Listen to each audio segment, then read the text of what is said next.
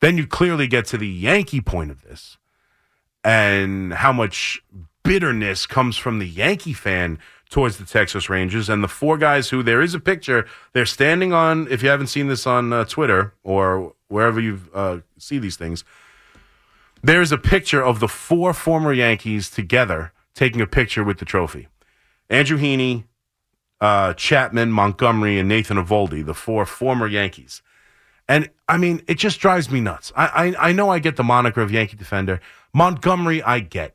They traded away Montgomery. And while I'll try to justify the trade slightly and the idea that, yeah, okay, I understand Bader's no longer with the team, but Bader was a monster in that postseason. That counts for something for me. I know they didn't make it to the World Series, but they traded away a pitcher, which, by the way, they also never said he's not a postseason pitcher. Like, that's the narrative is Brian Cashman, the Yankees, said Montgomery is not a postseason pitcher. They never said that. He pitched for them and won a game for them in the 2020 postseason. It's not like they've avoided pitching him in the postseason. That particular team, they thought they had four better options than Montgomery. They might have been wrong, but they certainly didn't say, we don't see Montgomery as ever being a postseason pitcher. He's a bum, so we're getting rid of him.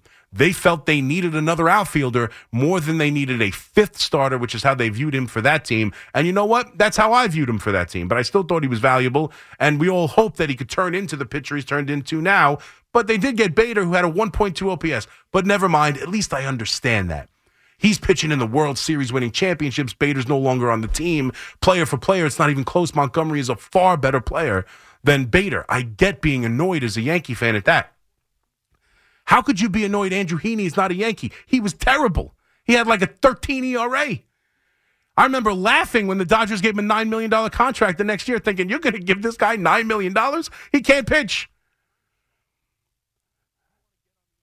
Nathan Eovaldi had a 4.30 ERA with the Yankees over the course of 2 seasons, got hurt at the end of his tenure and needed a second Tommy John surgery. Like, he ended up becoming great afterwards, but I don't understand why you would hold that against the Yankees.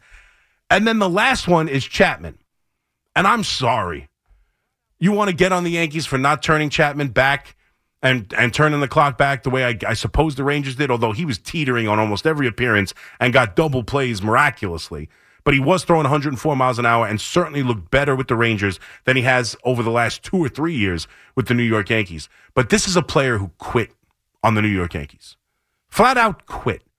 Heading into the postseason last year, they wanted him to come down and throw a bullpen and just show them that he was okay before they put him on the postseason roster. I mean, I guess you want to say he had to audition for a postseason roster. Okay, you were terrible the entire year.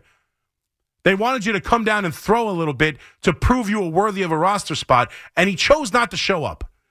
So I'll have words with any Yankee fan who's upset or Aroldis Chapman. If you want to use that against him, whatever. I was so glad he was a million miles away from this team. God bless him. Whatever. He got better. He won a he's now won a championship with the Rangers. Fine. God bless him. Good luck. I'm so glad he was nowhere near the Yankees. But that's what we do. We look at these teams and we find out what they're doing that the Yankees aren't. And you know what the answer is? Quite honestly, it's very simple. I can tell you exactly what the Rangers have done that the Yankees don't do. Look at the lineup. They have far better hitters up and down the lineup. That's the problem. They have far better hitters. Their lineup is far better. The Yankees need to turn some things around, and we'll get to what the Yankees can do moving forward.